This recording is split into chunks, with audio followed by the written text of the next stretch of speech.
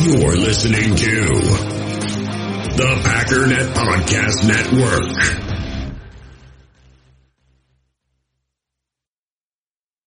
When you need mealtime inspiration, it's worth shopping Kroger, where you'll find over 30,000 mouth-watering choices that excite your inner foodie. And no matter what tasty choice you make, you'll enjoy our everyday low prices, plus extra ways to save, like digital coupons worth over $600 each week. You can also save up to $1 off per gallon at the pump with fuel points. More savings and more inspiring flavors make shopping Kroger worth it every time. Kroger, fresh for everyone. Fuel restrictions apply. It is time. It is time. They can't beat the Packers. No. Are you crazy?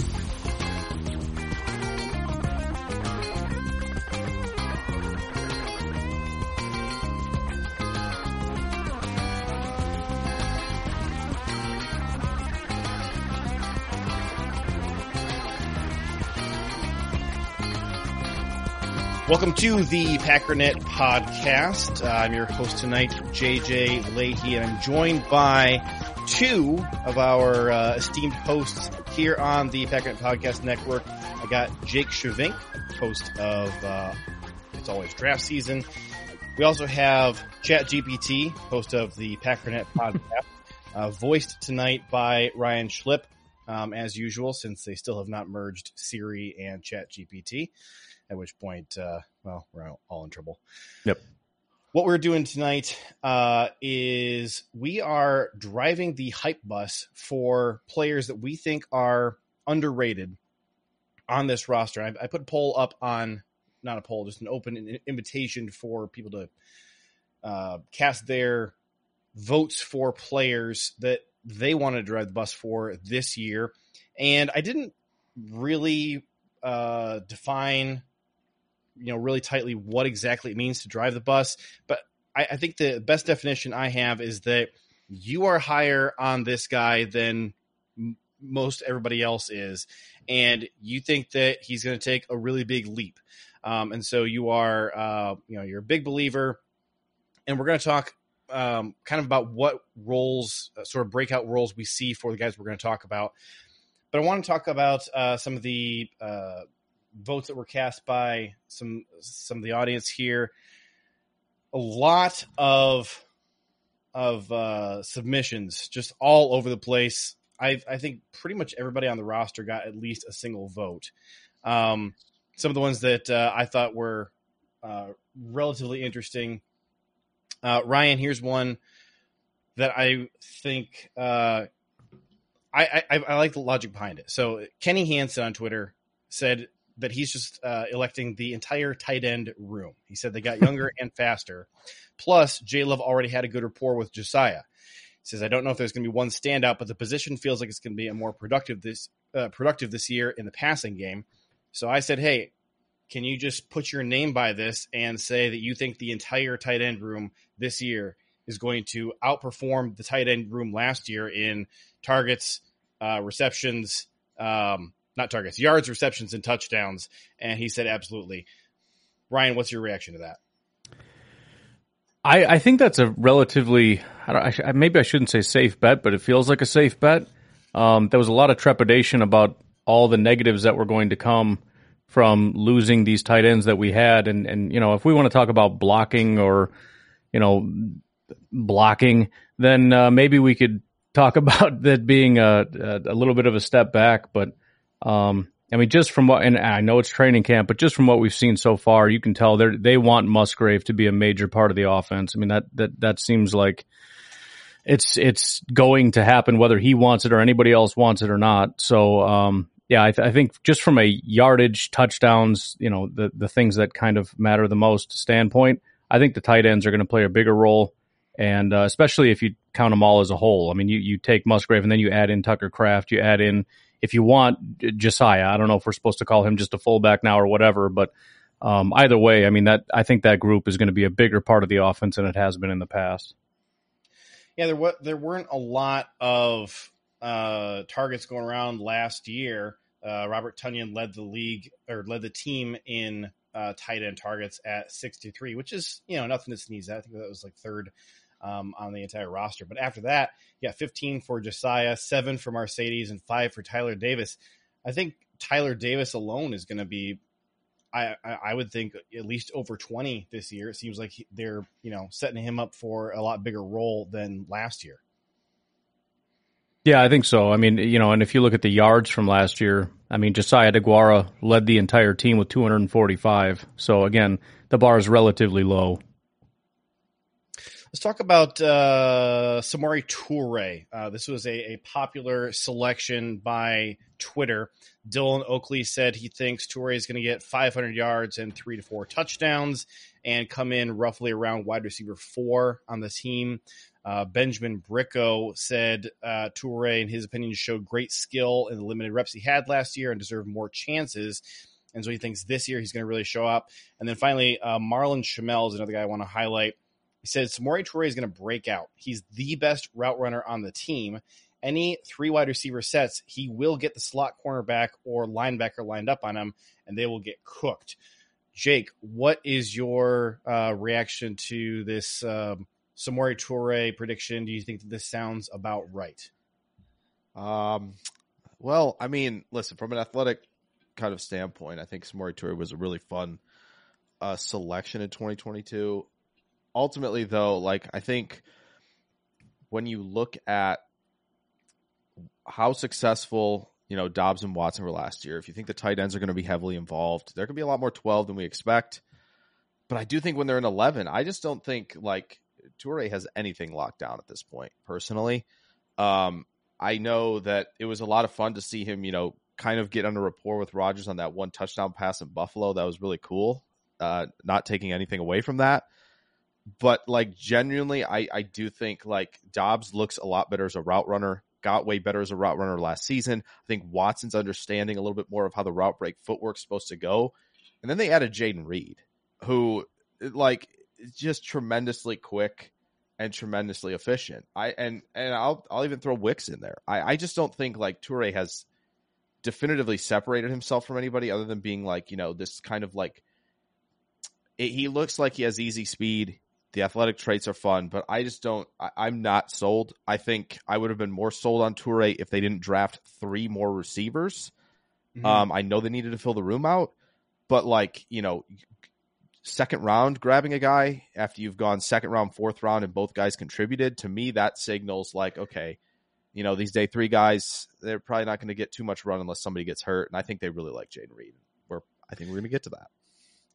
Let's do it right now. Jayden Reed received at least 4 votes. I'm going to admit I ran out of time before we started recording to grab all the submissions by the audience, but I got about 2/3, maybe 3/4 of them.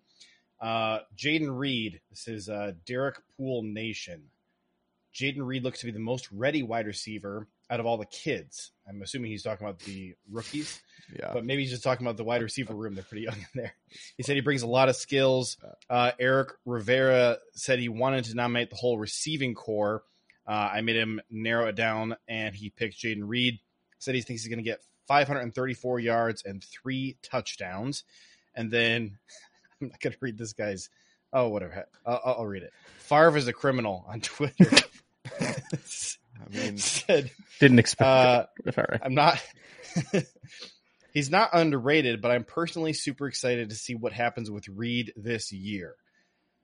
What do we think? Jayden Reed right now is 6th on the first official wide receiver depth chart that was released earlier today, behind Samori Toure and I think Dontavian Wicks and Bo Melton. Yeah, so 6th.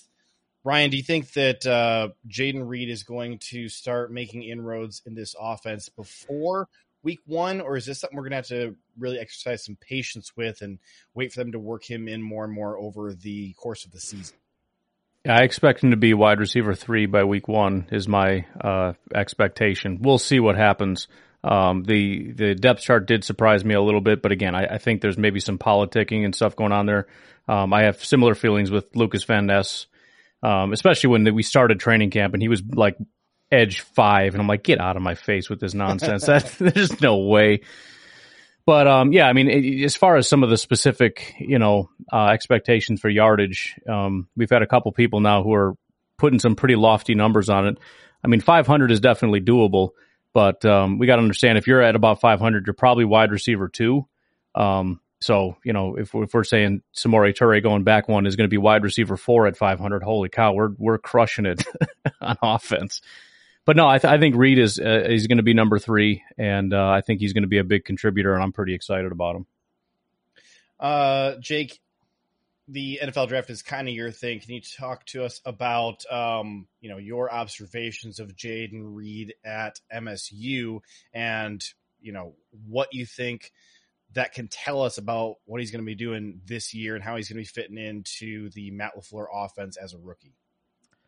I think what's honestly truly exceptional to look at with Jayden Reed is I don't think you have to pigeonhole him, which is a really fun thing, because I think when you look at last year, I think there's a couple things that jump out. And I know it wasn't his better year. I think obviously 2021 passing the 1,000-yard mark, being really a focal point on that offense. But I will say is, for a guy who's, 5'11", 187, 77% of the time he was out wide. And when you think about those type of receivers, you think, okay, they're just pigeonholed to the slot. And a lot of receivers in the draft were kind of slot receivers most of their career. And then Reed was kind of like the one guy where, they called him a little bit smaller, but he's playing outside against Big Ten corners, right? And the other thing I think is big with him is flat over his career, contested catch percentage, 100 is 50-50. Completely straight down the line, 50-50 is winning the ball in the air, which for a smaller guy, I think you kind of look at that relative to others. You think, okay, wow, that's pretty impressive. For a guy who's 187, he's got to go above some 6'2" guys to make some plays. And they were giving him those chances down the field. His best, according to PFF, his best receiving area was deep, which is probably something you would not expect from a guy that size, a guy that quick, a guy that shifty, as impressive as a route runner as he is. One of the very few guys on film who I thought was insanely good at getting open at goal line fades. Normally you're not getting open on goal line fades. That's not a thing, right? You're kind of just positioning yourself to win. No, he's open. So how dynamic he is a route runner, but he also can win downfield. I think he had a 95 grade on deep passes in 2022 and then a 99.9 on deep passes in 2021. That's just unheard of, right? Those numbers are insane. So, and he's winning deep down the field with speed. He really has the full package. And then when you kind of think about all right, the Packers, what do they normally like at receiver? 6', 200 feels like normally where they go, especially early on. I know Toure was slightly under that at 192. They were rumored to be in an Olave who was in that range as well. But to kind of get outside the thresholds for a guy, I think that tells you one thing. They love him. They love the player.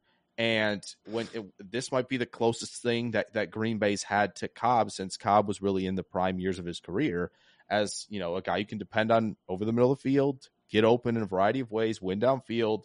I don't think there's really a true weakness for him other than there were some, spurts of drop issues here and there. But man, you watched him catch the ball clean, especially that family night rep, right? It was just extending outside the window a little bit and making a play like that. I just don't think the combination of he does things in terms of winning down the field that Dobbs doesn't. He can get open at a high rate in the slot and on the perimeter. And whereas I think he's as multifaceted in terms of getting him the ball as Watson is, just a little bit smaller, more diminutive, it just kind of expands your options within the offense. If they're going to be a lot 11, I don't see why Jayden Reed wouldn't be out there with Dobbs and Watson. Yeah, super cool. Let's turn our attention back to the tight ends for a minute because I want to get we led off with the whole tight end room is going to be great. I want to hone in on just a couple of individual dudes. I think Luke Musgrave probably is one of the more fun tight ends for us to talk about. Matthias on Twitter thinks that Musgrave is going to really open up the middle of the field, which is an area that he says we haven't seen targeted in a long time. He's going to be crucial to extending drives.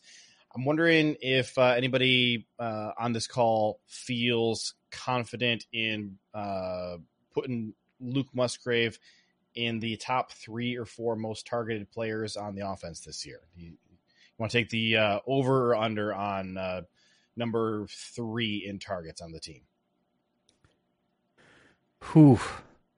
I was ready to jump in and say, I'm comfortable with third But then you add in, you still got Aaron Jones and whatnot in there. There's a lot of bodies, but I think there's a good chance that he could be in the top three, with it being Watson, Dobbs, and Musgrave. Tucker Kraft is also getting a lot of love on Twitter. Says he may not be the most delicate route runner yet, as though he's going to become a delicate route runner. I don't know if I want a delicate tight end anyways. He's not the most delicate route runner that we've seen in Musgrave. Weird wording, but he has good hands, a lot of blocking skills, and great rack ability. He's a hard worker and a prototypical tight end build. Lynn said Tucker Kraft has great intangibles, love his drive. He and Luke will be the two starting tight ends before too long. Sorry, Josiah. If he gets playing time, I think he'll be an amazing complement to Luke. He won't get the catches, but he will be impressive. I think we are anticipating that the path to playing time probably for Tucker Kraft in year one is going to be as a blocker, just because they need a tight end who can do that. And, I don't think anybody's under any delusion that that's going to be Luke Musgrave. It's just not what he is. Is Tucker Kraft going to have an impact as a rookie? It's not common for young tight ends to make any inroads for the first couple of years. Jake, do you think that Tucker Kraft is going to get any substantial playing time, or are we going to need to wait till year 2 or 3 to see him on the field a lot? As one of the bigger Tucker Kraft fans that there was, during the draft process. Why do you think I called you out? Yeah. Yeah. I mean, the one thing I think that will depend upon that, I think, is how the Packers are viewing Tyler Davis, because I think it's very clear that Davis is on the roster for obviously, special teams blocking. That's a big part of what he's doing as well. But I also think if they're big on the fact that, okay, well, we want to be in 12 a lot, I do think that gives Musgrave obviously the front running spot to be that sort of move F tight end who plays maybe a little bit more wing when they go, double to one side, and be that guy who's going to stretch the field. So if they like Davis a lot and they think, well, obviously I will say this, there's nothing delicate about Tucker Kraft, which is a great thing. He plays nasty. I think it's just, he's making the jump from the FCS to the NFL, and that's a big jump to make. All credit to Watson for making a lot of things happen in that jump last season. But I think blocking against, FCS defensive ends and NFL defensive ends is going to be a big jump for him. I think he can get there. He plays tough. He was a running back coming into college. He's very elusive after the catch. But I think it might just take some time. And like you said, JJ, it's not something that, tight ends just burst on the scene and make a giant impact. Kelce had nothing in his first season, nothing at all. Besides one game played.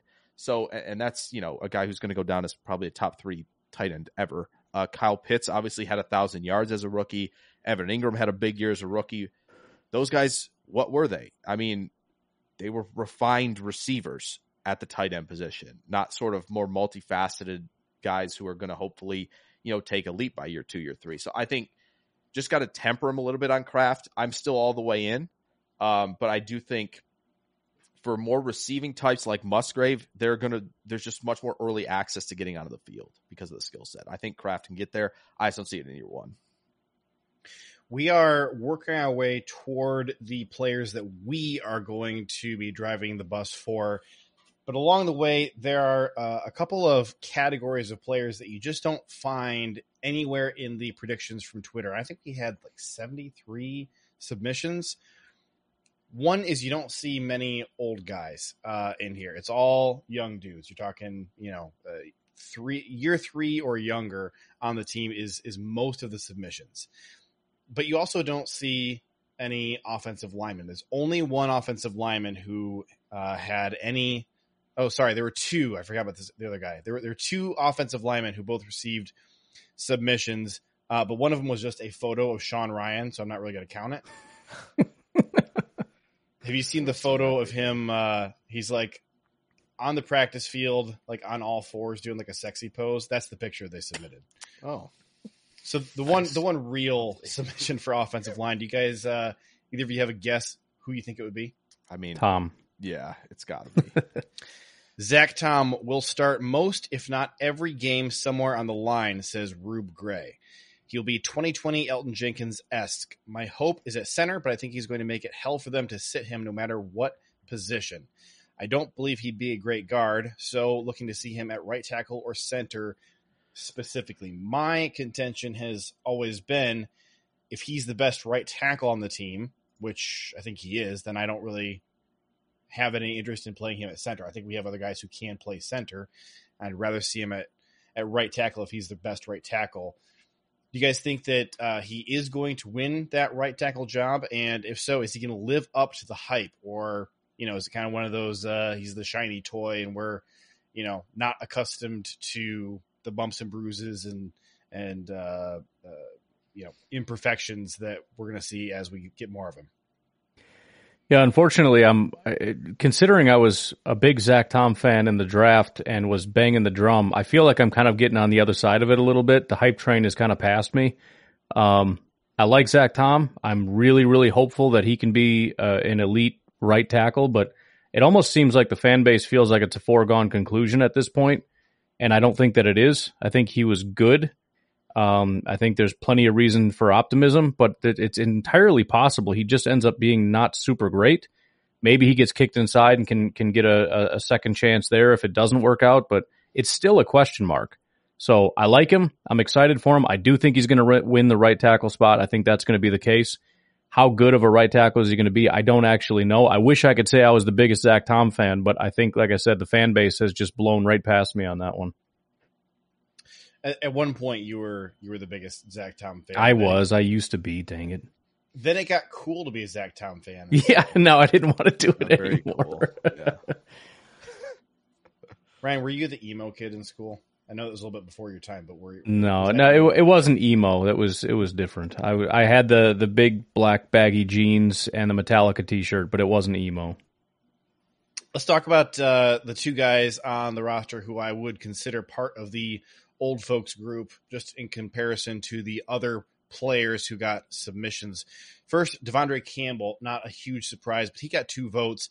Tyler Dershel said that he's going to be all pro again. I love this because it's a specific. This is what I was asking for in my thread. I said, I want specifics. Give me the stats. Give me the postseason awards that you think these guys are going to be pushing for.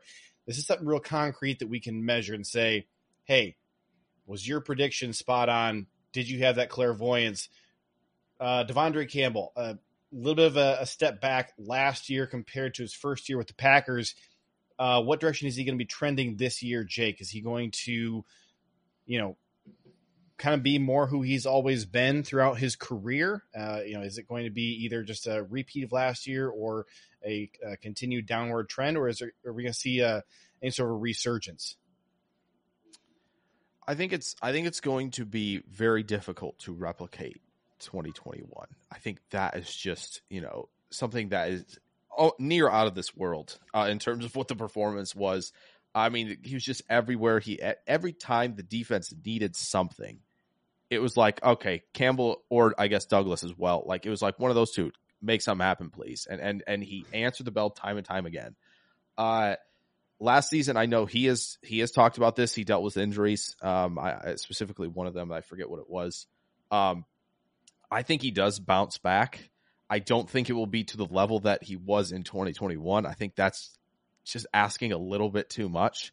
There just aren't many guys who put like multiple seasons in a row at a position like that, like at that level. But I do think a bounce back is going to happen. I think he's just so dang smart and just knows where he needs to be in coverage and in the run fits. I just don't think I think he's going to be more motivated than anybody, honestly. I'm not sure there's going to be any single player on the team more motivated than him this year. Maybe Douglas is the other one. Like, honestly, like I genuinely believe like he's ready to come back with force.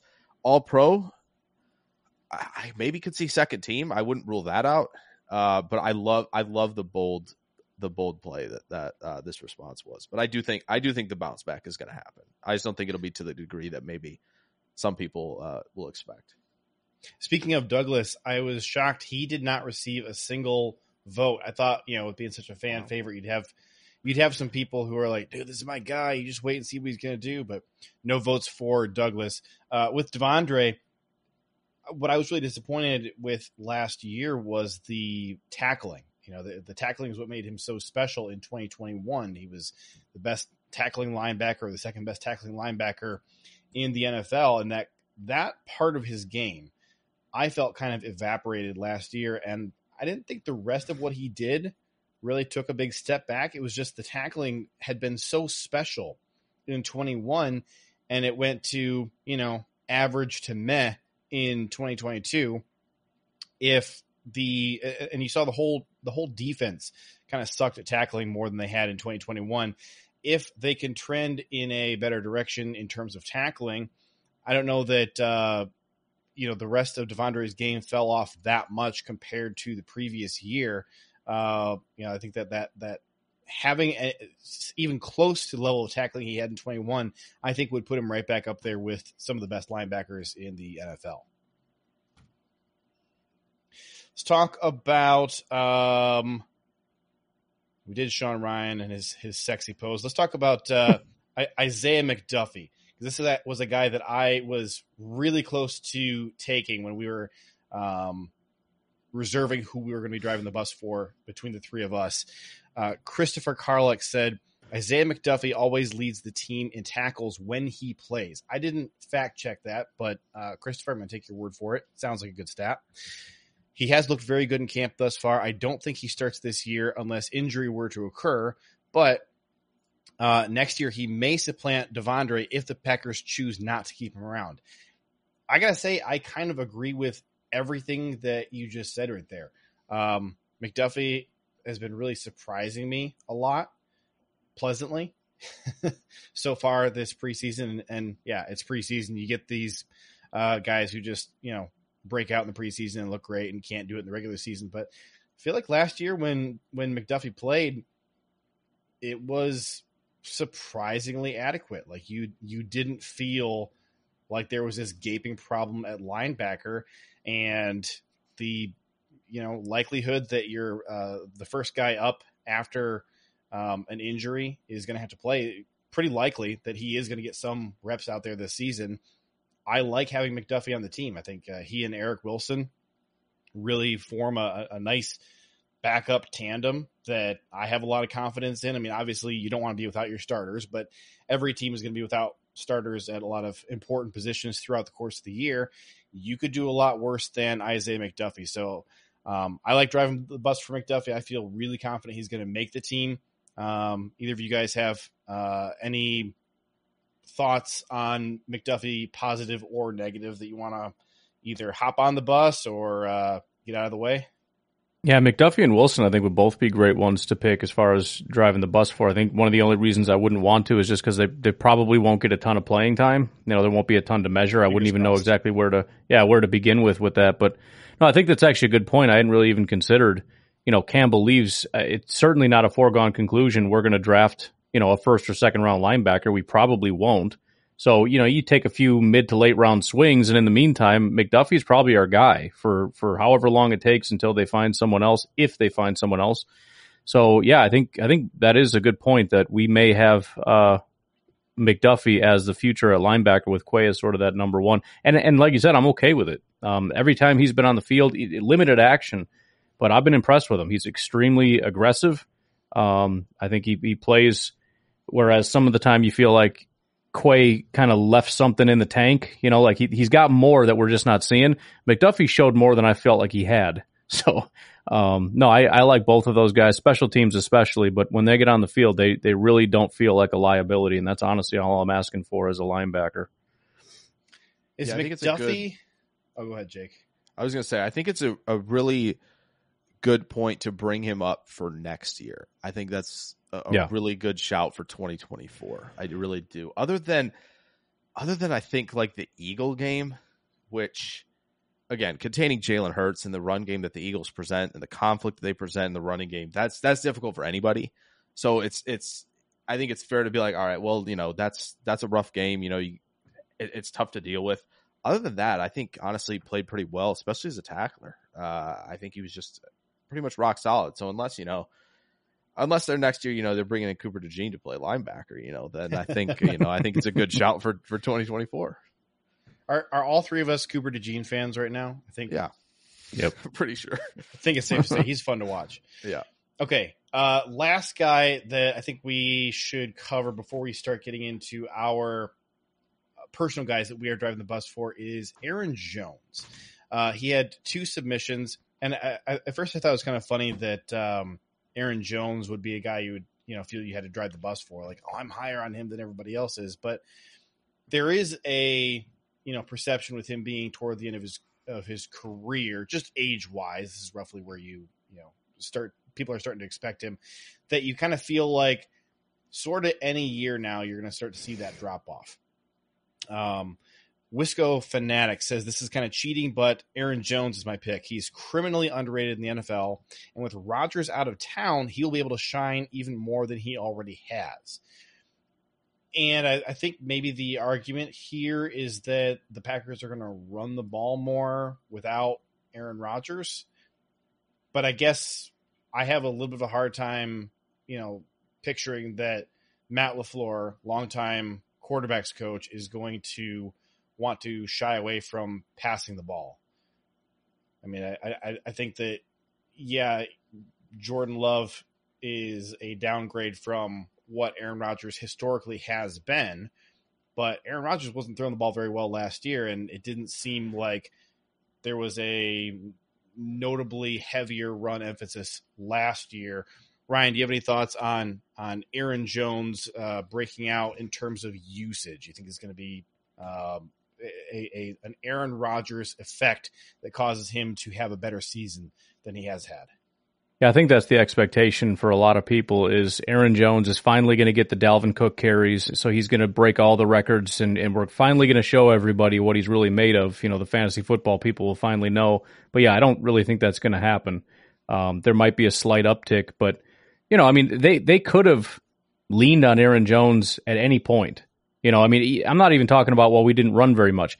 You could have run A.J. Dillon or Jamal Williams less and given more to Aaron Jones, but they chose to go kind of 50-50, and a part of that is we want Aaron Jones to be fresh by the end of the year. So they're not going to cram 30 carries down his throat, through the first 6 weeks just because we need to run the ball more. I did hear some people say that maybe you'll see A.J. Dillon get more carries as a result of that. We do want the higher carries, but we want to keep Aaron Jones fresh.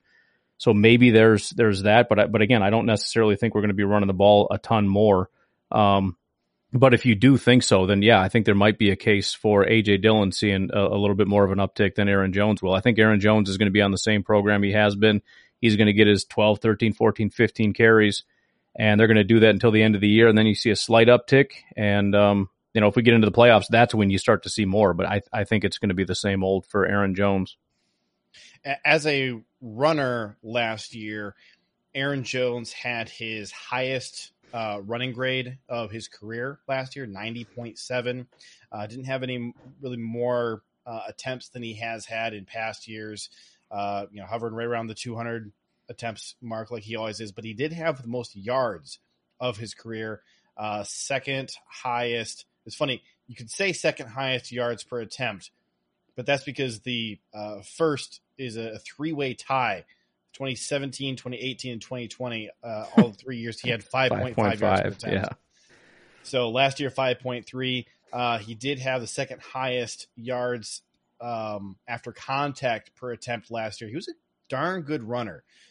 The concern that he had there, number one, the touchdowns just were not there. They were not materializing, partly because the offense itself, on the whole, wasn't that effective. But 2 total rushing touchdowns on the season. The fumbles were also up, 5 total fumbles on the year.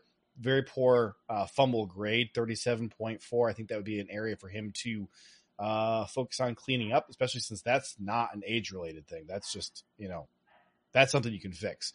So I think that in terms of, the production, nothing really to indicate that he's going to go backwards. I like the fact that he had his best rushing grade of his entire career last year. I think he's still got another year or two left in him at peak efficiency.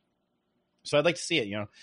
Travis Jackson was the other guy on Twitter who nominated Aaron Jones, and he said that he thinks Jones is going to have over 2,000 all-purpose yards and 20-plus touchdowns and will be in the MVP conversation.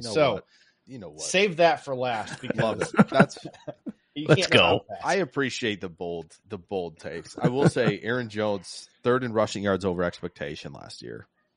That's pretty run-of-the-mill. It's been him and Nick Chubb leading the way in rushing yards over expectation for the last, 4 or 5 years now, it feels like. So has he always been, a really good running back? Yeah. I mean, and I don't think I see that changing necessarily, right? Like I think he had like 30 rushing yards over expectation against Buffalo, who had allowed like minus 100 before all season before they played Green Bay. It's like, I think he's still criminally underrated. And I know Ryan talked about this last week, with running backs and their value. I think Aaron Jones is honestly, Green Bay might be getting him at a discount with that pay cut, with just how effective he has been.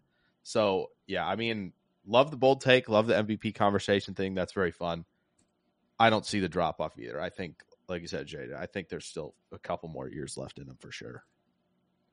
All right, we're going to take a quick break and hear from our sponsors. And when we come back, Jake, you're going to take it away, and we are going to get into who you are driving the bus for this season.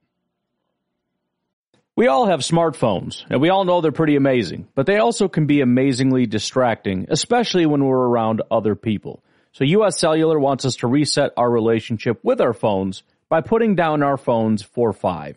That's right, a company that sells phones wants us to put down our phones. And to see what we find, learn more at uscellular.com/built for us. In the hobby, it's not easy being a fan of ripping packs or repacks. We get all hyped up thinking we're going to get some high-value Jordan Love card, but with zero transparency on available cards and hit rates, it's all just a shot in the dark. Until now, introducing slab packs from arenaclub.com, the only repack that provides real value, a complete view on all possible cards, and clear hit rates for each one. Now when I buy slab packs on Arena Club, it finally feels like I know what I'm getting. And honestly, the best thing for me and my son is the fact that we're kind of novices into this. When I walk into a card shop with my son, and a card says it costs $40, kind of just taking his word for it that that's a good value. So I appreciate the transparency on grading, as well as just getting excited about seeing what you could potentially get. Right now, you can get 10% off your first purchase by going to arenaclub.com/packdaddy. Wow, that's crazy offer. 10% off a $400 slab pack. That's $40 right there. Anyways, that's arenaclub.com/packdaddy for 10% off your first purchase. All right, Jake, we are each picking one offensive and one defensive player to drive the bus for this year. Can you kick us off with your offensive player? Yeah, I'll just reiterate a few things. I know we covered him earlier in this show, but Jayden Reed was the guy. Just because I do think, like, when they drafted and the draft was done, I was like, oh wow, I was really excited for Wicks, and I still am. But I think the more that, like, I brought this up earlier is, like, the Packers went outside their thresholds for this guy. And it wasn't by a lot, but it was by enough to, I think, raise some eyebrows, especially being picked, in the top 50. So that's, I think, something that should kind of prick the ears up a little bit and be like, all right, well, this is real, I think. And like I've said, I mean, I think Watson's really probably the only other player who's as dynamic as Reed is in the receiving room. I think you look at Romeo Doubs as, like, kind of really, I would call him, if you had to call anybody the X in the offense, it's probably Doubs, just because I think he is the guy you can be trusted to, like, all right, it's going to be no nonsense. The routes over the middle of the field, he's going to get into that intermediate area and win a lot. I think that's, like, the dependable type of player that he is. But, like, in terms of, like, all right, we're going to give you, this play on jet motion, you're taking this reverse. You're going to do a lot of different things for us, to kind of mess with defenses, give us the looks we want, see what kind of coverage or what kind of defense teams are in, and also be a part of, the quick passing game, intermediate and downfield. I think he's going to be a part of all of it. And I think, still at this point, whose hands would I trust more, right? Watson's or Reed's? I'm not saying Watson hasn't gotten better, but I think Reed provides, still that reliability, go up and win the football for a guy who's, obviously a little bit smaller than everybody else in the room. I just think when you look at, what Green Bay has kind of committed to. And I don't think, we're going to see this, even if we do see a little bit of kind of run and chuck it down the field a little bit, take some shots. I think Reed's going to be a part of that as well. So I think any way you kind of sculpt the offense in your mind, I think Reed is a part of it no matter what. And I think, you mentioned it earlier about where he is on the depth chart. I'm not worried about that right now. I know Justin Jefferson was number 3 at this point when he was a rookie, and 3 years later, here we are, right? So I'm not too worried about that. I think he becomes an important cog. Will he have a sensational year? I wouldn't say that. I think there's just so many players who are going to get targets in this offense, but I do think like you're looking at somebody by end of season. I'll put this on there who I think can be 2A, 2B. With Dobbs, and that's where I'll stick kind of the flag out for Jayden Reed.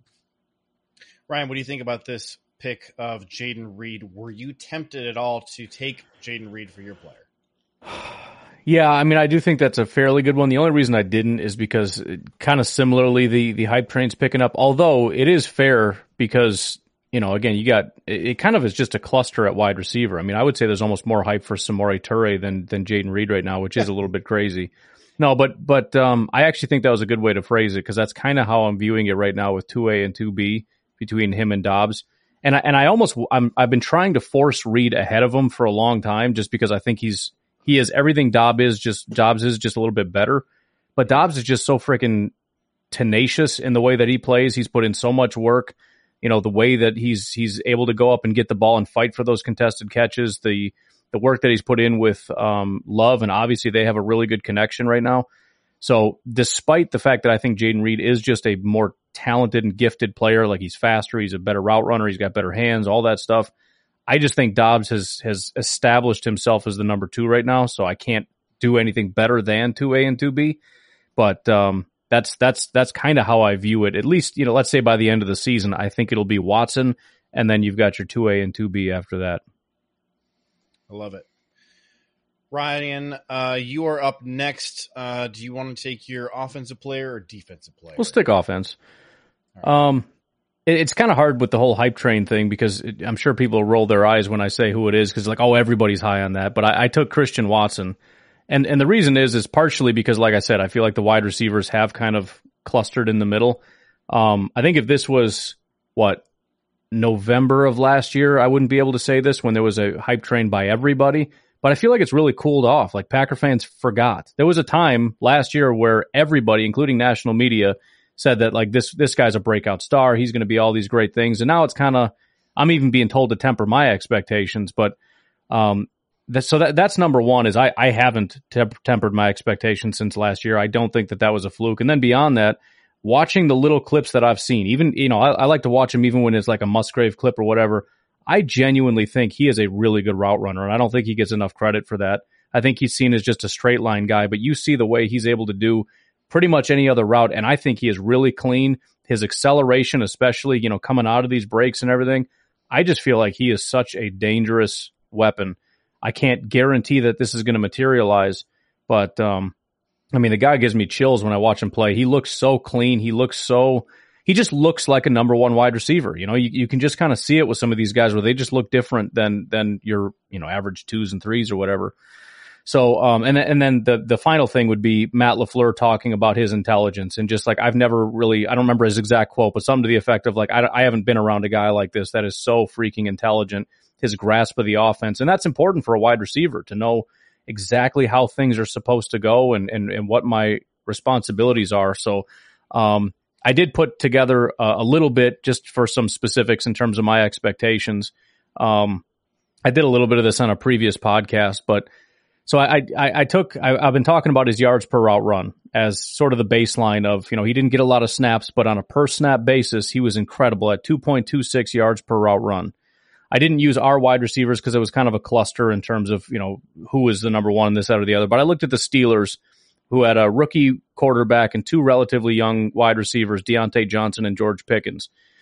If you look at his yards per route run and take Deontay Johnson's routes, he would have 1,387 yards. If we do George Pickens, who is number 2, it's 1,311 yards. And I said, okay, well, let's say it's not 2.266. Let's bring it down to 2 yards per route run and then go with the wide receiver 2 routes. It's still 1,160 yards. So I'm going to go on the very conservative side of it, and I'm going to say he gets over 1,100 yards. And then when I looked at touchdowns, I did something very similar. I removed anywhere where it was more than 1 touchdown. So he had 3 touchdowns in one game, 2 touchdowns in another. And I said, let's just make those 1. If you take that and then still do the same thing with the amount of routes run, I've got him at 13 touchdowns, which is 9 receiving touchdowns and 4 rushing touchdowns, however you want to break it down, whatever.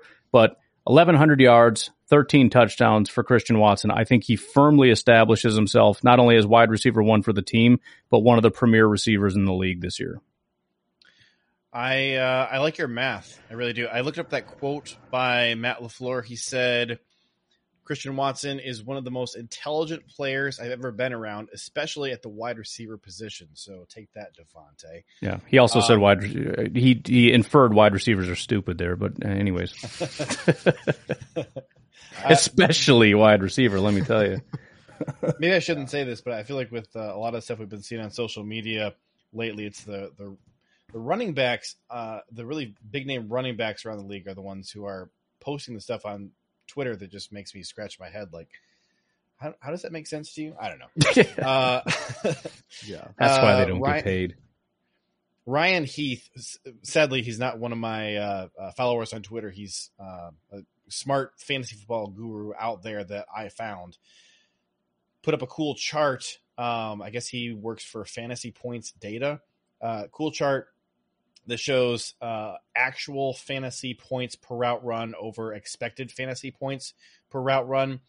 Expected fantasy points per route run puts Christian Watson exactly in line with Amon-Ra St. Brown and Devontae Adams. This is solely 2022 that we're looking at here. It's not projected for 2023. It's what he did last year. It's exactly in line with St. Brown and Adams, but he outperformed actual fantasy points per route run over expected more than any other receiver in the league. He outperformed Cooper Kupp. He had almost 0.7 fantasy points per route run. That's the highest in the NFL. Crazy. This is a guy I'm targeting in fantasy. If you can't, if you can't tell, this is my strategy. Since we kind of jumped the gun and read some of the Jaden Reed submissions on the Twitter thread before we got to Jake, we got to get caught up on the Christian Watson ones now. Joe at work says Christian Watson. Do you think Joe at work is Joe the janitor? Just wonder. Probably.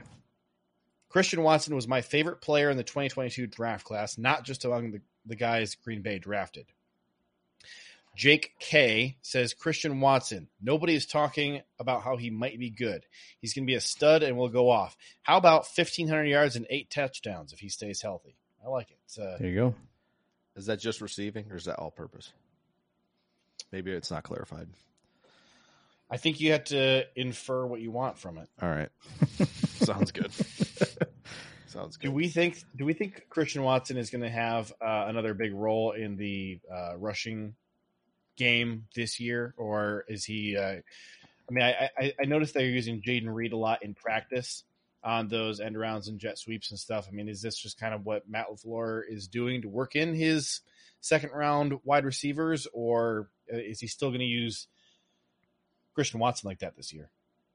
I think what's really interesting, and I wanted to really hit on this as well, like what Ryan talked about is getting better as a route runner, and I think that has kind of stemmed from how elusive and flexible he looks, changing direction while maintaining speed, especially at North Dakota State when he was, being used in the jet motion stuff, and they were asking him to make plays after the catch. And I think that level of flexibility, right, while maintaining that speed is like something that, as soon as he gets, further integrated into how to approach things as a route runner, it's going to get better. Now, back to what you were talking about, I think it's hard to argue with the results when he's getting the ball in these situations. Like, I mean, you give him one, in the Minnesota game, it looks like he's just running at a different speed than everybody else on the dang field. Like, you give him, the ball against New England, it looks easy. You give him the ball against Chicago, it looks so easy where he's just outrunning everybody. And I know it was on a passing play, but the Philly touchdown, it's like when a guy can get to the corner faster than everybody, maintain that speed on a curvilinear track, and then just out sprint people to the end zone, there's just absolutely no way you can't, give him the ball in some of these scenarios. Because, I mean, Alan Lazard's not here anymore to take those jet sweeps, and key down. So, might want to be Watson in those scenarios. I just think there's just the results speak for themselves. And I do agree with kind of what you said, JJ. I think it's just more of getting Reed involved, and I think Reed can be a part of that. But I think what makes this offense a ton of fun is that Reed and Watson can both be used in those situations. Mm-hmm. And if Watson's getting better as a route runner, that means now you have two players who are pretty interchangeable in terms of how they're positioned within the offense, which makes it even more difficult for defenses to handle. What I would really like to see for Christian Watson is one of my concerns last year was, with his slight frame, it seemed like it didn't take a lot to bang him up. I'd like to see a little more muscle on him this year, see if he can, kind of roll with some of those punches a little bit more. I think he has the frame to carry, more bulk, more muscle, be able to take those hits. And, at that point, I mean, you see a lot of other Packers analysts trying to project Christian Watson as just a continuation of MVS, as that Z receiver. And I'm like, I kind of just want to see him as our X, and I know that, looking at what he did last year, I think he laid a lot of good groundwork for that. But he has that big frame. He's not just a speed demon, tall, lanky. I think that he has that frame. He could carry more of that muscle and box guys out. And I would like to see that largely so that we can see him on the field, for the whole year, as opposed to, he missed time twice last year due to injury. I think that was, by far the biggest negative that we had from Christian Watson's, really awesome rookie season was just that, hey, two different times we're missing him for, an extended period of time, both in the preseason and during the regular season due to, just injuries that he's sustaining. I'd like to see that be a thing of the past. So that's the step I'd like to see him take. I loved what he did on the field last year. And, to your point, really love, seeing how quickly it's crazy watching how fast he has been developing, since he got to the league from a, little FCS school. And now he's not just playing and hanging with the big boys, he's making them look silly.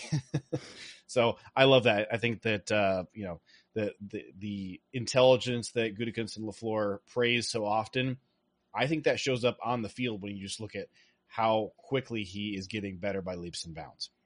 How about this for a prediction? Since you brought up the whole Watson or Reed, who's going to be running it? How about both on the same play on a reverse? How about that? Give it to Reed. Reed gives it to Watson flying the other direction. Man. Huh? Mark me down for that one as a prediction. Man. Broken ankles all over the field. Yes, sir. I'm going to take my offensive player now, and I was really torn. We were about 3 or 4 minutes into the podcast when I finally decided who I was going to go with between these two guys. I'm actually taking A.J. Dillon as my guy that I'm driving the bus for, and I think it's a really easy case to make. He was the second highest graded player on the Packers offense last year behind Aaron Jones. His rushing grade, 88.1, just behind Aaron Jones's. He had about 30 fewer attempts than Aaron Jones on the year, and about 400 fewer yards, more touchdowns, less fumbles. A lot of people are frustrated with A.J. Dillon, and I think that some of that probably stems from the fact that he wasn't getting used a lot early on in games. He was, kind of more of the finisher when they were finishing games, which wasn't often.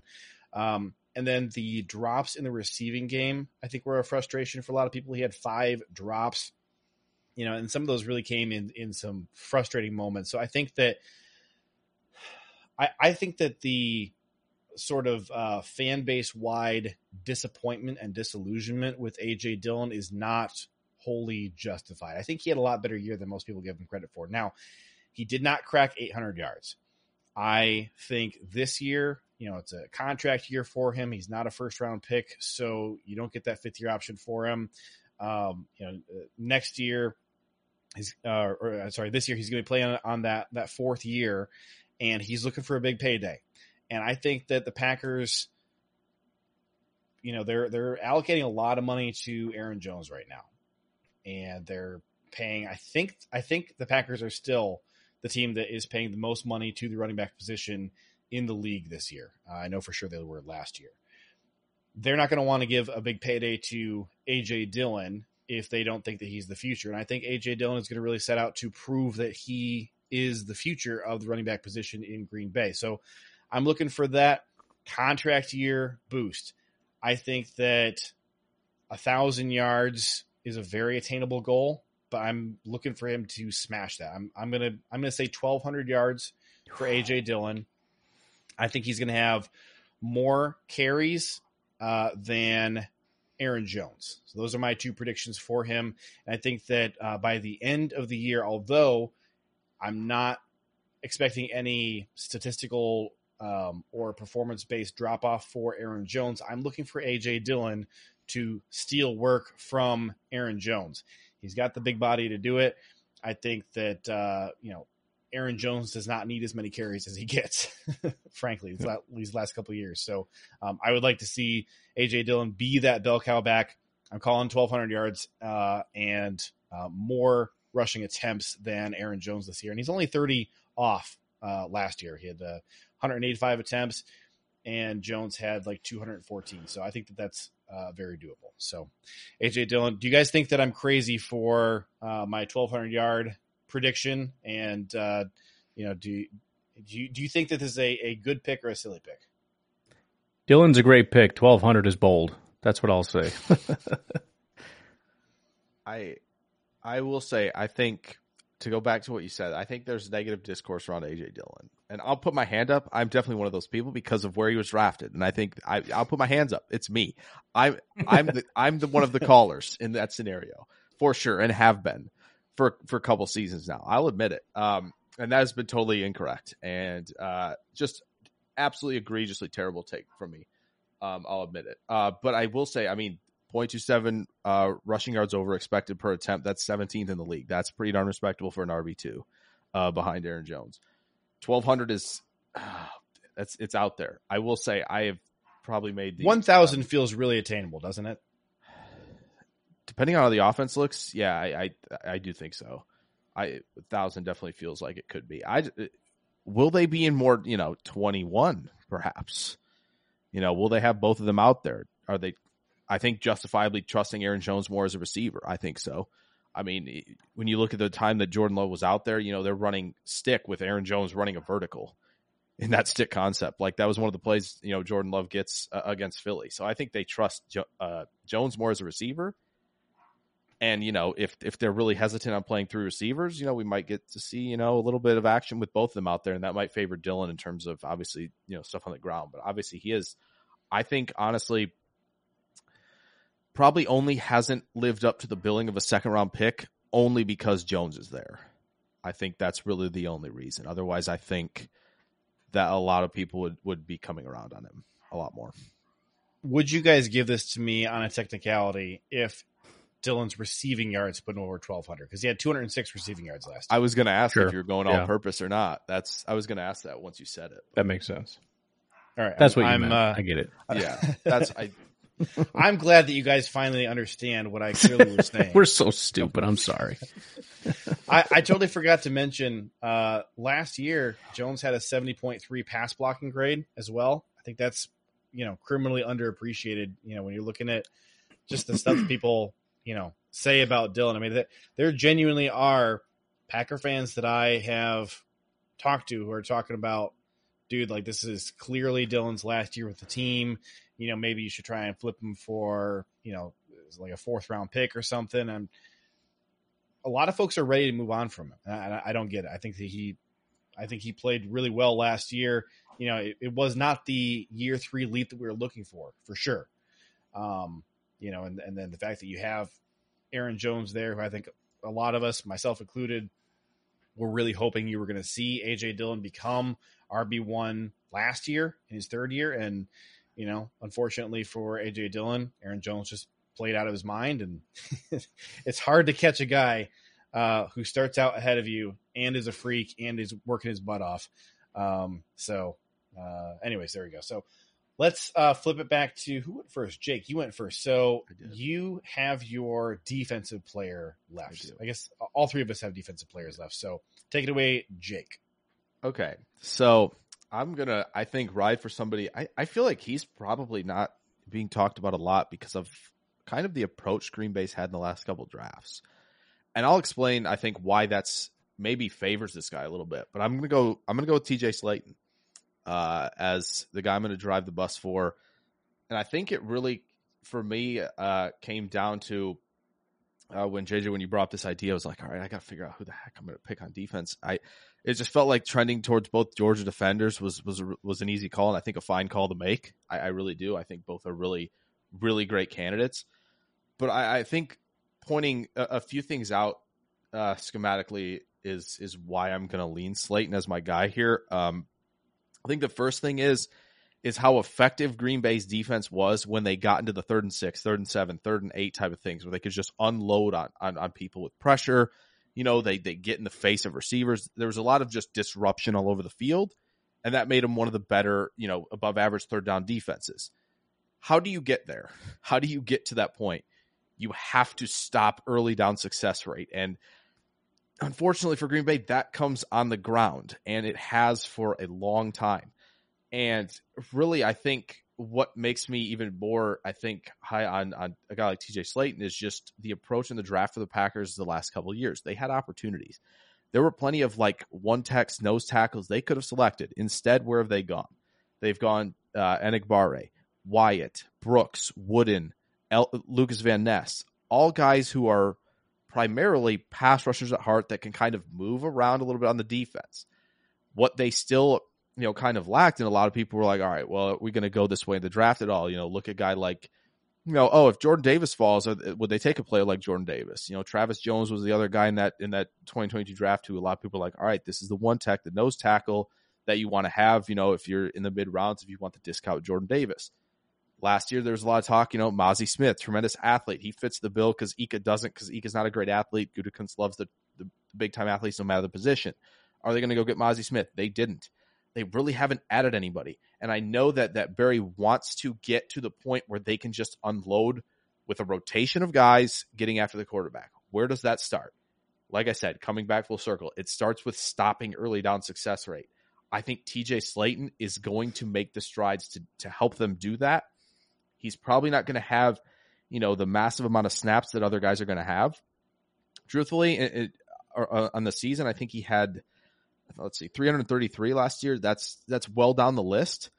But I will, with the prediction, say that he is a top 5 graded defender this year for the Packers. Top 5 in grade for the Packers this year, because I think it's just, I think we should listen to all right, they just haven't added anybody at this specific position. Now I know schematically it isn't, it doesn't trend to what they like to do, but I think Slaton is going to be crucial if this defense is going to take a step, because they have to get better on 1st and 2nd down. And I think Slaton, when you look at him, last year, I think there were some bright spots. There's still inconsistencies, no doubt about it, especially honestly in somewhat of the tackling department, especially early in the season. There were some bad games tackling wise, but I think there's a little bit to unlock as a pass rusher. I think he got a lot better in terms of the bull rush, in terms of where he leveraged his hands in the bull rush. It looked a lot cleaner. It looked a lot cleaner with him shedding blocks. I think he's just really honing technique a little bit better as the season went on, and he got a little bit on a heater the last 6 or so games of the season, maybe minus the Rams game. I think there's stuff to unlock. I think I'm going to call it here. He doubles his pressures. He had 5 last season, which is, it's a nose tackle. You don't normally see those guys pressuring the quarterback at a high rate. I'm going to say he doubles the pressures to 10. And I think, like I said, I think he's going to be a big focal point in what they do on early downs. Ryan, any thoughts on the TJ Slayton pick? I will note TJ Slayton received 0 fan votes. As I've been poking around and as he's been talking, I'm feeling more and more like that makes a lot of sense. And I feel like I've been pretty low on Slayton for a while, and I think it's mostly because the fan base has been so extreme in the, like, this guy's going to be great. He's a 5th round pick, and everybody's telling he's a 5th round pick that's 330 pounds. Everyone's telling me he's going to be a premier pass rusher. So immediately I just check out and I'm like, forget it. This guy, it ain't going to be a thing. But the same case for Slayton can be made for Myers, which I know nobody on the planet is making because nobody likes Myers. But Myers made a big jump from year 1 to year 2, whether nobody noticed it or not, and he's going into year 3, which is the big year where everybody supposedly figures things out. Slayton went from a 44 run defense grade to a 62 grade. If you just look at the 62, it's like, no, he's not that good. That's a big jump. If he makes that same jump, he's in the 80s. I'm not saying he's going to. Then, like you mentioned, his tackling was, he had a horrible 34 tackling grade. That was just because of 2 games, week 5 and week 1. So like you said, after that, he was fine. He didn't have any issues tackling, and I wanted to look at it. I'll do it later. I'll probably investigate this more after we're done. But after week 7, he was solid. He had 1 bad game. He had pretty much 70s almost the entire time after that in week 7. So, that makes sense. That I'm on board. I hate to admit it, but I'm on board. He might have had a better pick than me, darn it. Let's find out who your pick is because you are up next. Yeah, so I went with Lucas Van Ness. Again, kind of iffy on where I am compared to the rest of the fan base, but it does feel like, considering he's a first-round pick, there isn't as much hype. You hear about Musgrave, you hear about all these other guys. Nobody's really talking about Van Ness as much as you would expect, considering what he is and everything. But I think I really became a big believer in Lucas Van Ness when I saw, and I know it's just a couple clips, but when I got to watch him on those family night clips and a few other of the practice clips, holy cow. Like, not only, we knew he was powerful, right? And you saw that immediately. He made Zach Tom look like a little boy. He just pushed him around like he was nothing. But the fluidity, like he's pretty loose for, he's massive compared to the other guys when you watch him stand there. But then you see how quick he moves, kind of similar to Christian Watson, where you watch him and go, that just looks like a really good pass. That looks like a number 1 pass rusher. When I saw Van Ness, and again, you see the other guys, you see Kingsley. I like Kingsley and all that. He doesn't look like that in any way, shape, or form. You see Hollins doesn't look like that, right? He's trying, he's doing the whole, like, he's trying to get around him. Lucas Van Ness, he's faster, he's more agile, and he just pushes people out of his way. So I'm all in. We'll see when training camp comes on. Maybe it'll lose a little bit of that luster, but I actually think, even though he's probably going to remain edge 3 because he's not going to edge out Preston or Rashawn, he may get a little bit of an uptick if Rashawn's on kind of a snap count. We'll see. I do expect him to be edge 3, probably by week 1. If he's not, I'm just going to be freaking annoyed because I know it's garbage and nonsense. But I'll say this as far as my prediction. It's the best I can do because we don't have any stats to work with. He's going to have a better rookie year than Rashawn. And I don't just mean that in terms of his stats because Rashawn didn't play much. His grades are going to be higher. His pressure rate's going to be higher. Rashawn had a 54 grade, and he had rated about a 10% pressure rate, which actually isn't bad for rookies. If you look at a lot of the other guys, that's kind of where they're at. I'm going to say it is above 11%. And so if you look at where Kingsley Enagbare was, he had 255 snaps. He would be around 30 pressures if that was the case. So that's kind of what I'm gunning for, somewhere around 11 or higher percent. And I think he's going to be kind of getting near that 70 PFF grade as a rookie.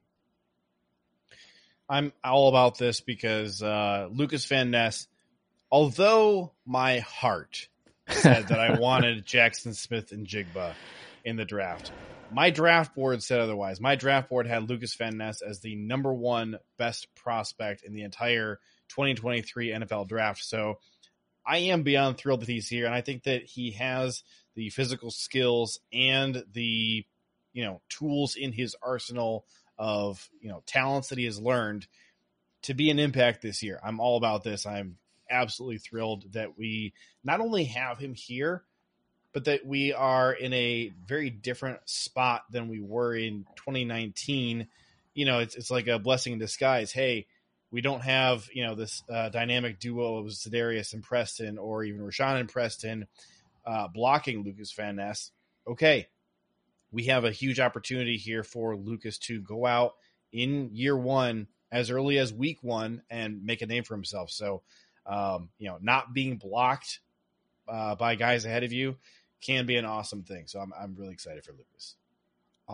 I'll go one further. I think if he had the chance to start this year, he would 100% get defensive rookie of the year votes. I believe that. I just think, the path is really unfortunate for him. He's kind of basically in the same position he was at Iowa. There are just guys ahead of him. Now, I think, the Packers, it's a little different because they have guys who are, rightfully good starters ahead of him, right? Like it's not like, and it was at Iowa where the lesser talented guys are on the field because they're just older and that's how it goes.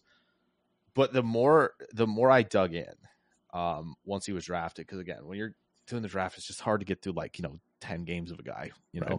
But the further you get in, it's just no, every week he's just literally overwhelming people because he's just that much stronger than everybody. And I think you made a great point that, Ryan, that everybody loves the shiny new toys at the skill positions because we drafted so many. So there's all this hype because, oh man, we draft all these guys. Look at the tight ends. That's fair.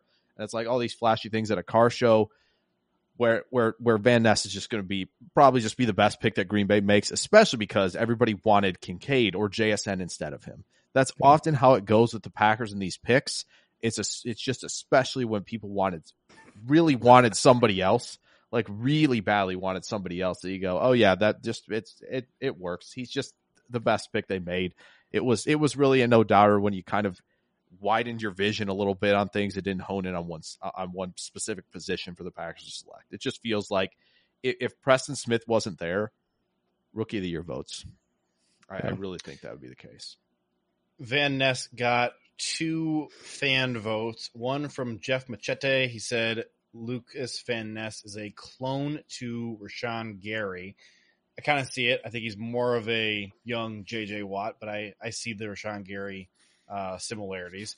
So he's a tremendous step to power guy who is going to be scary when he develops a pass rush repertoire. And then Carter H says simply Van Ness for defensive rookie of the year. So I like the Max Crosby comp. Somebody threw that out at one point, and I really like that one as well. I just think, Crosby's got the wicked spin move. I think Van Ness can get there, but it's nowhere close. I just think athletically, lengthwise, power-wise, it's there. It is there. Does he need the spin move though? Because couldn't he? He just probably won't pick up the dude and throw him. I don't think so. I don't think so. See, that's the difference. When Ryan said it, it's he moves different, right? Guys like Enigbare, they have to have the plan because they're not athletically gifted enough to just run around or through or whatever. You have to have a plan, right? And that's often how it goes with a lot of these more artists and pass rushers. They aren't freaks. Van Ness is a freak. He could probably he's going to have opportunities, to get better in that area. You just got to overwhelm you. My only recommend some of those. Go ahead.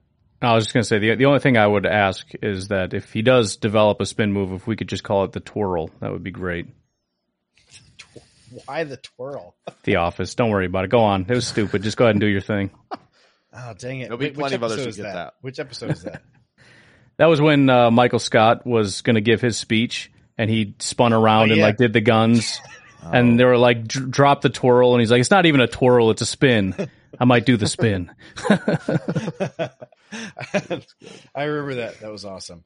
Look, if he develops the twirl, I mean, yes. What advice can you give to your tackle? Just good luck.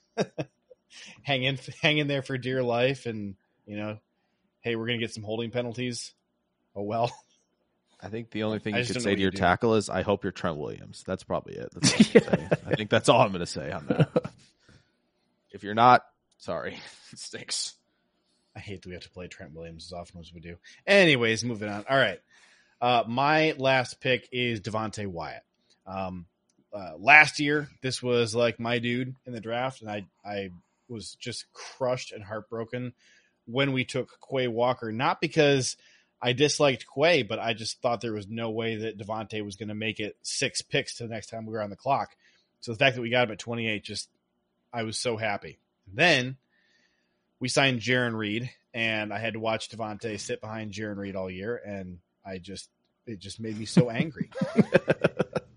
And watching our defensive line last year, and you hear, and I'm not singling you guys out if you have said this, but I hear other people say all the time that they're concerned about our defensive line, and I can't get there. I don't share those same concerns. I'm like, dude, I don't think it's a negative that we don't have Jaron Reed, other than from a depth standpoint of if we have a few injuries and we're missing all the guys that I want on the field. I don't think that it's a negative that Jaron Reed and Dean Lowry are gone, even though I did like Dean Lowry. Devontae Wyatt was already the best graded defensive tackle on the team last year. And that's not saying a lot, because the second highest graded guy was Kenny Clark with a 66 overall grade, 53 friggin' run defense grade, 47 tackling grade. Anyways, my prediction for Devontae Wyatt is I think he will again be the highest graded defensive tackle on the team. I think, looking at his season last year, a lot of his best graded games came late in the year when he was getting more attempts.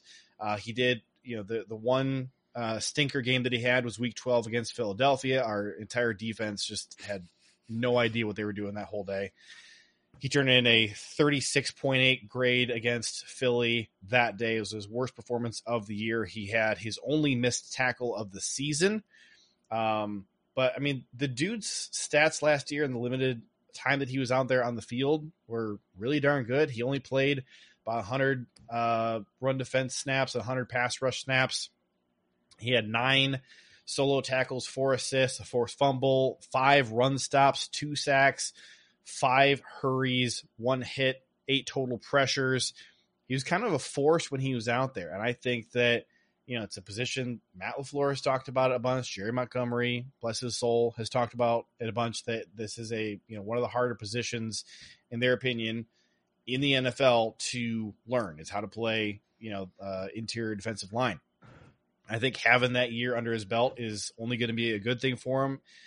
There's kind of just nobody in his way, and he has been kind of the monster we were hoping to see so far all preseason, just manhandling everybody he goes up against. Family night, just making who was it? It was Zach Tom and Josh Myers. I think he made their lives hell that day. So just every time I see him, there's guys on this team who I'm really hyped up about. And then you see him and it's like, some good, some bad. Not Devontae Wyatt. Every time I see anything from him, I'm like, yep, okay, this is what I was hoping to see from him at this point.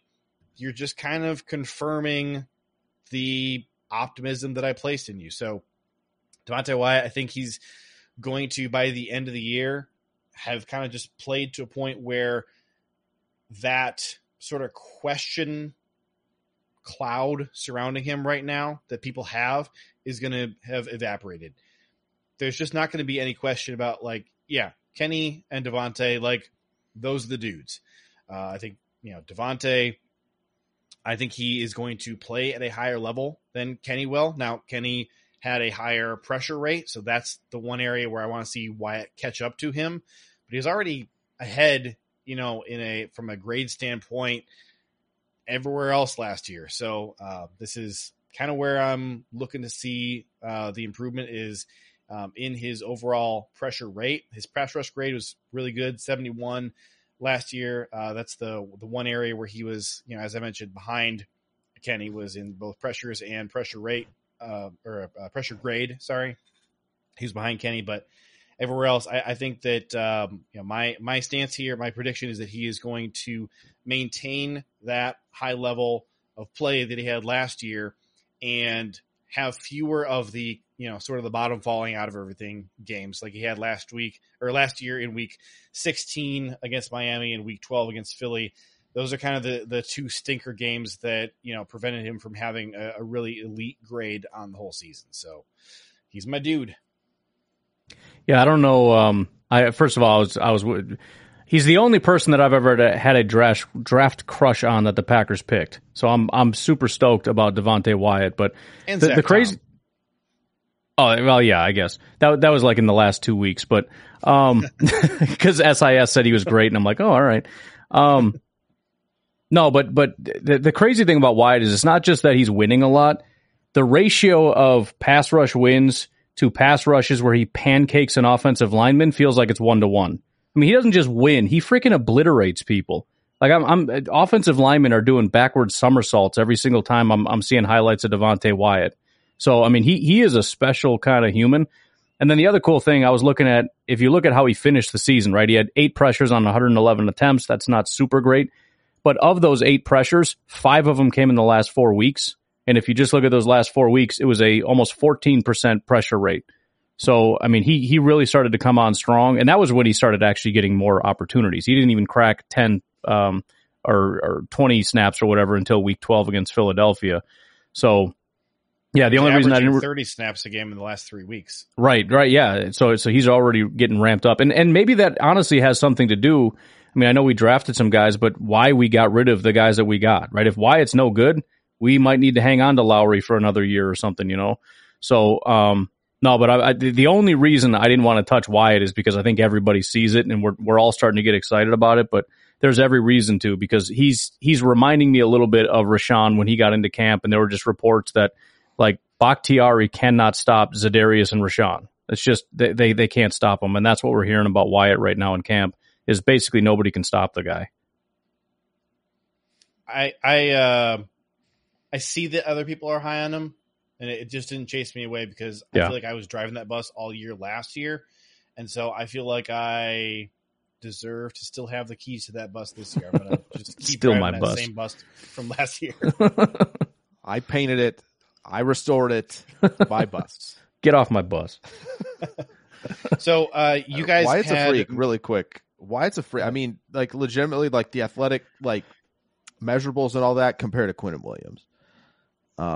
And we know how good Quinnen Williams has become. It took him time, though, which I think, JJ, pointed out. It's a tough position to learn, because in college, you can just be like, well, I can just overwhelm people. I can just, attack, right? Like, they're asking me to just, this is my gap. I'm attacking it. Like, I'm getting upfield. There's not a lot of, like, they're not focused really on a lot of gap integrity, even though it is still Georgia. They just know they're bigger, stronger, faster than everybody that's going to be in front of them. So they don't really, it doesn't have to be as technical necessarily. And that's where the learning curve starts. But, like, if there was no Jordan Davis in that draft, we'd be talking about Devontae Wyatt's athletic measurables a ton, because he was near that level in terms of the freakish nature of how he plays. And that, I mean, the 10-yard split's better than a ton of edge rushers, right? Like, how good he is as a pass rusher. And that's, it's coming to fruition. I agree. The bus is huge, but JJ, you have the keys. So. Yep.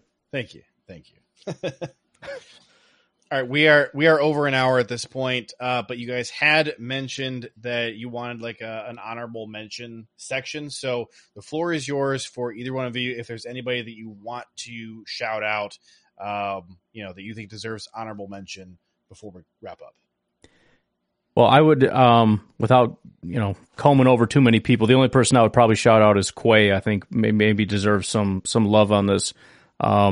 I think he looks really good. I mean, we already know how talented and athletic he is, but his movement ability, just in the little bit that we've seen him, and I think the second year in the system, I genuinely expect a relatively sizable leap. And having Devondre there with him, I think, just helps a ton. He doesn't have to put the whole defense on his back, and really everybody. I mean, the corners, they're so intelligent and talented, as well as the guys up in front of him. So he's in such a great situation, and I think he's going to have, with a better understanding, the ability to just put that athleticism to work.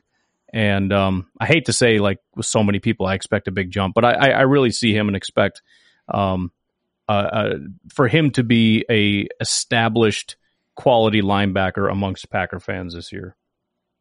Yeah, at a lot of positions, it makes sense to expect a huge jump, though, because we're shedding, old vets who were hogging up a bunch of snaps. And, like, now you got all these young freaks who have been waiting their time who are unblocked. So a huge jump makes perfect sense at, basically every position except for linebacker. You could apply that argument.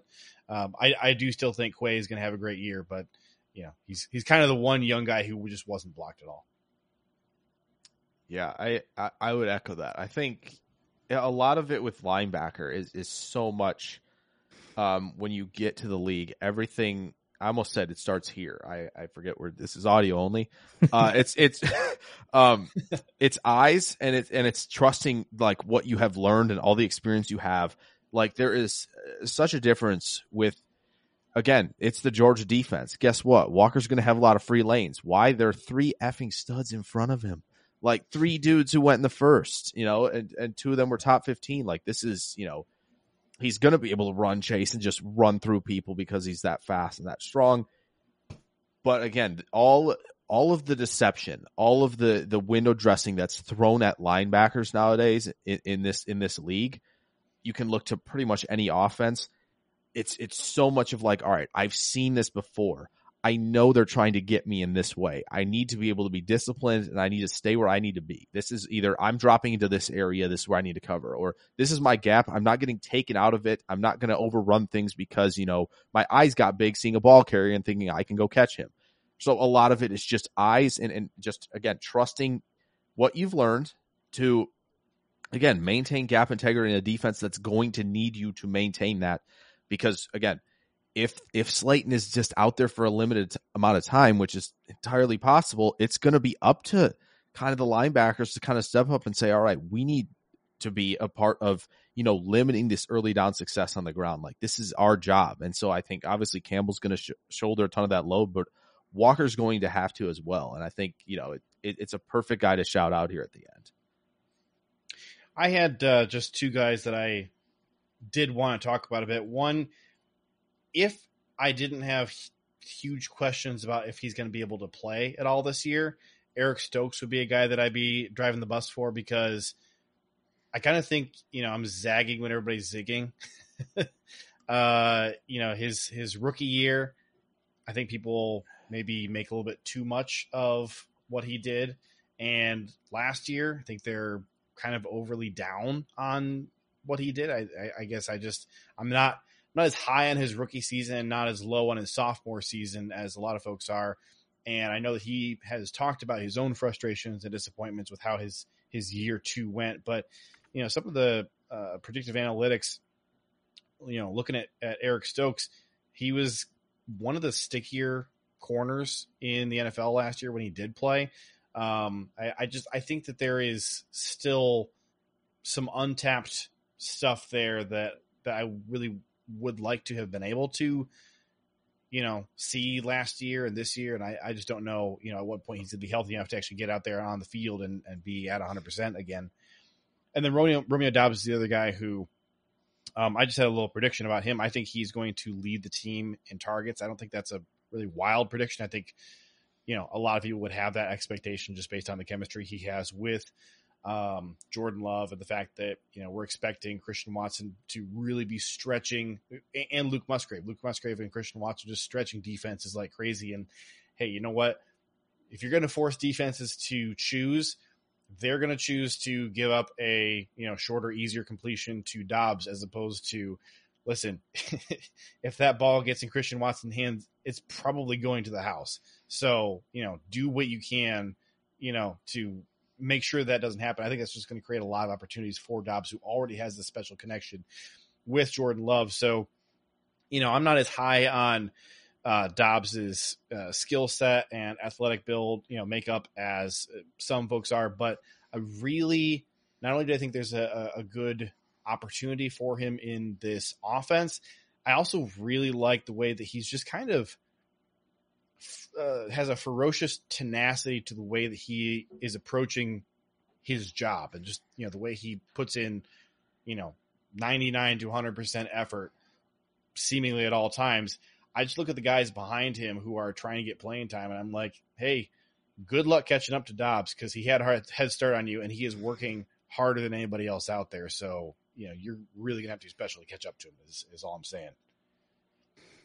Dobbs is one of those guys that you're like, when he beats you in anything, you're just so darn frustrated that he beats you. Because you're like, you're not faster than me. right? You're not like, Right. You're not this freak athlete. You're not like dominating me. Like you're finding a way to beat me. And it's just, I'm so frustrated that you keep beating me. That's the type of player that Dobbs is. And I really like that about him. He's the kind of player that makes Justin Jefferson hit referees in the back of the neck with a helmet. Just like, how does this guy keep beating me? Don't get it. I forgot about that. That was hilarious. And he didn't even get a flag, did he? No. Nothing. I was accidental. I didn't mean to swing my helmet. Yeah. Directly into your spine. It just flew out of my hand, man. Yeah. I can't control All right. It's out of my control. At Jake NFL Draft on Twitter, the It's Always Draft Season podcast on the Packernet Podcast Network. If you want to follow ChatGPT, it is at Pack_Daddy, and you can catch him on the Packernet Podcast. I am JJ Leahy. Thank you for tuning in. Have a good one.